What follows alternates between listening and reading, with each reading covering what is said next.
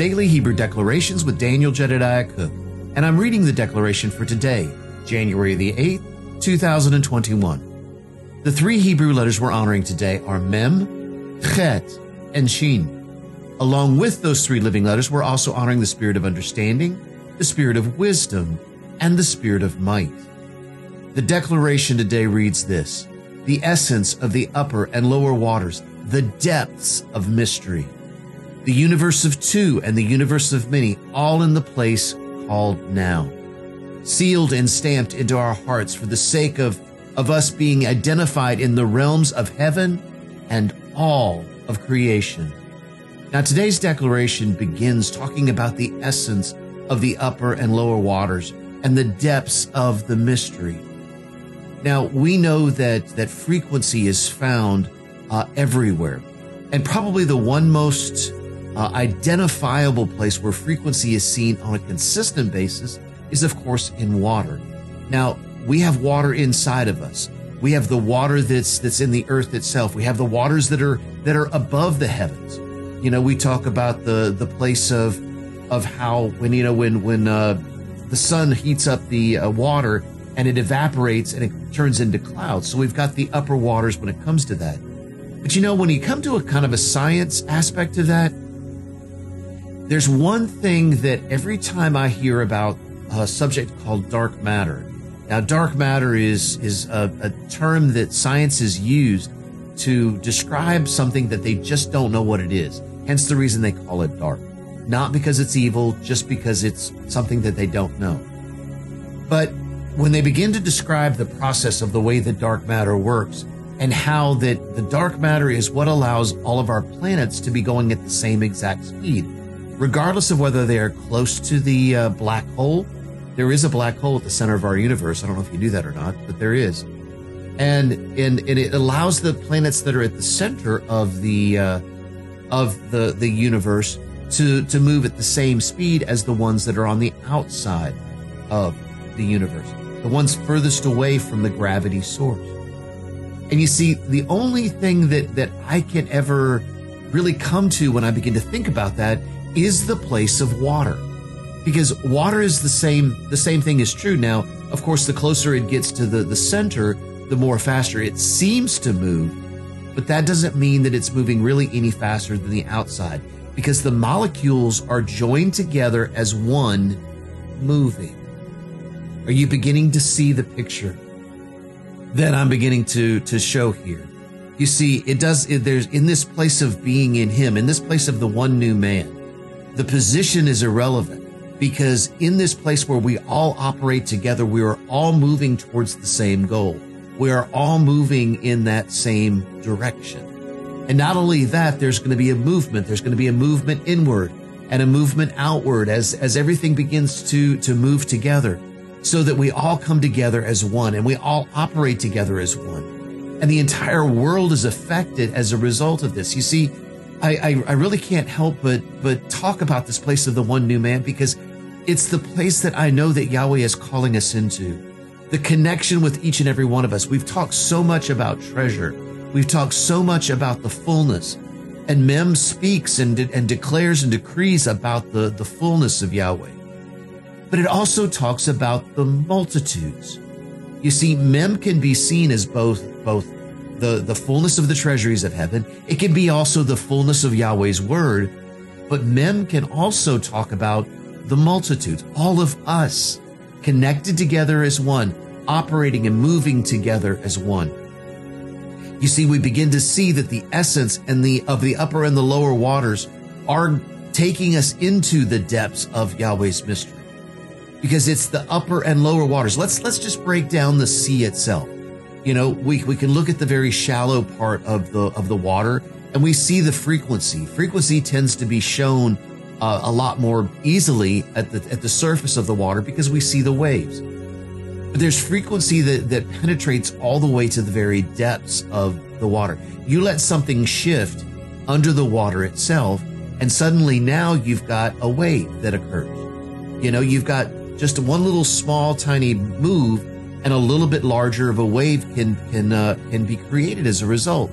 You know, that's why science says that sometimes with an earthquake underneath the water, it creates a tsunami because there's a large movement of something underneath the water, and it creates a frequency. That frequency reverberates from the very top part of the water itself all the way to the very depths, the Tehom. You see, frequency is in us. Frequency is a part of us. When we talk about the essence, we're talking about the essence of Yahweh's glory, the essence of who he is in us, the frequency of Yahweh. Apostle Aaron Smith has been speaking about this for years, talking about the glorious liberty of the sons of Yahweh and the revealing of the sons of Yahweh. You see, in this place of the earth beginning to groan and the earth crying out, hearing the sons of Almighty Yahweh, it's because we've begun to change our frequency to the sound of Yahweh. We are tapping into the frequency of Almighty Yahweh.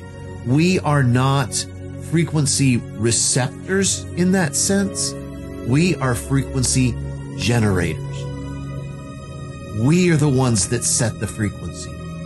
You walk into a room and the room is a result of either the compilation of all the people that are there or the strongest frequency in the room.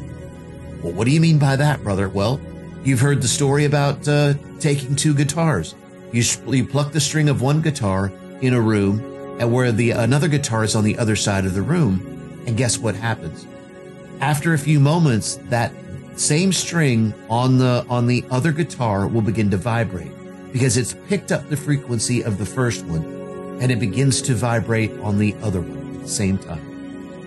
So you see, there is a place of us walking into and being the frequency of Almighty Yahweh, setting the frequency of every tone. You know, I used to wonder all the time, especially when I was younger, you know, how sometimes you would go into church and there would be, you know, particularly during a church meeting, and some Sundays or some Wednesdays it seemed like a struggle in worship and that sort of thing.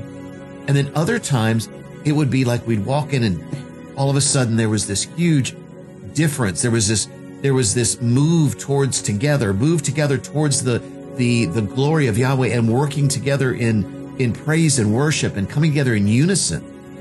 And it was very obvious and it was beautiful. And I always wondered what the difference was. Well, I guess I convicted my own self in that one. Maybe not necessarily in the sense of at least the conviction of saying, hey, I am a frequency generator. What's my heart when I walk into any meeting? What's my heart when I get together with others? What is my heart as we begin to share with one another? You see, we are the essence of Almighty Yahweh. Well, how do we get that essence? How do we get to the place where we can operate in that essence? Well, it really begins in what I like to call the universe of two. Now, the universe of two is, to me, what I call the secret place as well. Or I've got two different terms that I use for that. The universe of two and the secret place. The reason I like to call it the universe of two is really because when I walk into the secret place, it's just Yahweh and I. There are no demons, there are no devils, nothing else exists in that place. Nothing that isn't brought in there can exist inside of that place. You see what I'm saying? And so I am completely protected. It reminds me of Psalm 91. He who sits in the secret place of the Most High shall abide under the shadow of the Almighty. You're like, wait a minute. Scripture there, it says he who dwells, not he who sits. Well, go back to the original Hebrew and you'll discover that first word, yeshav, literally means he who sits. And it's a positional word. He who sits as a king, as a priest. See, Yahweh has made us a king and a priest.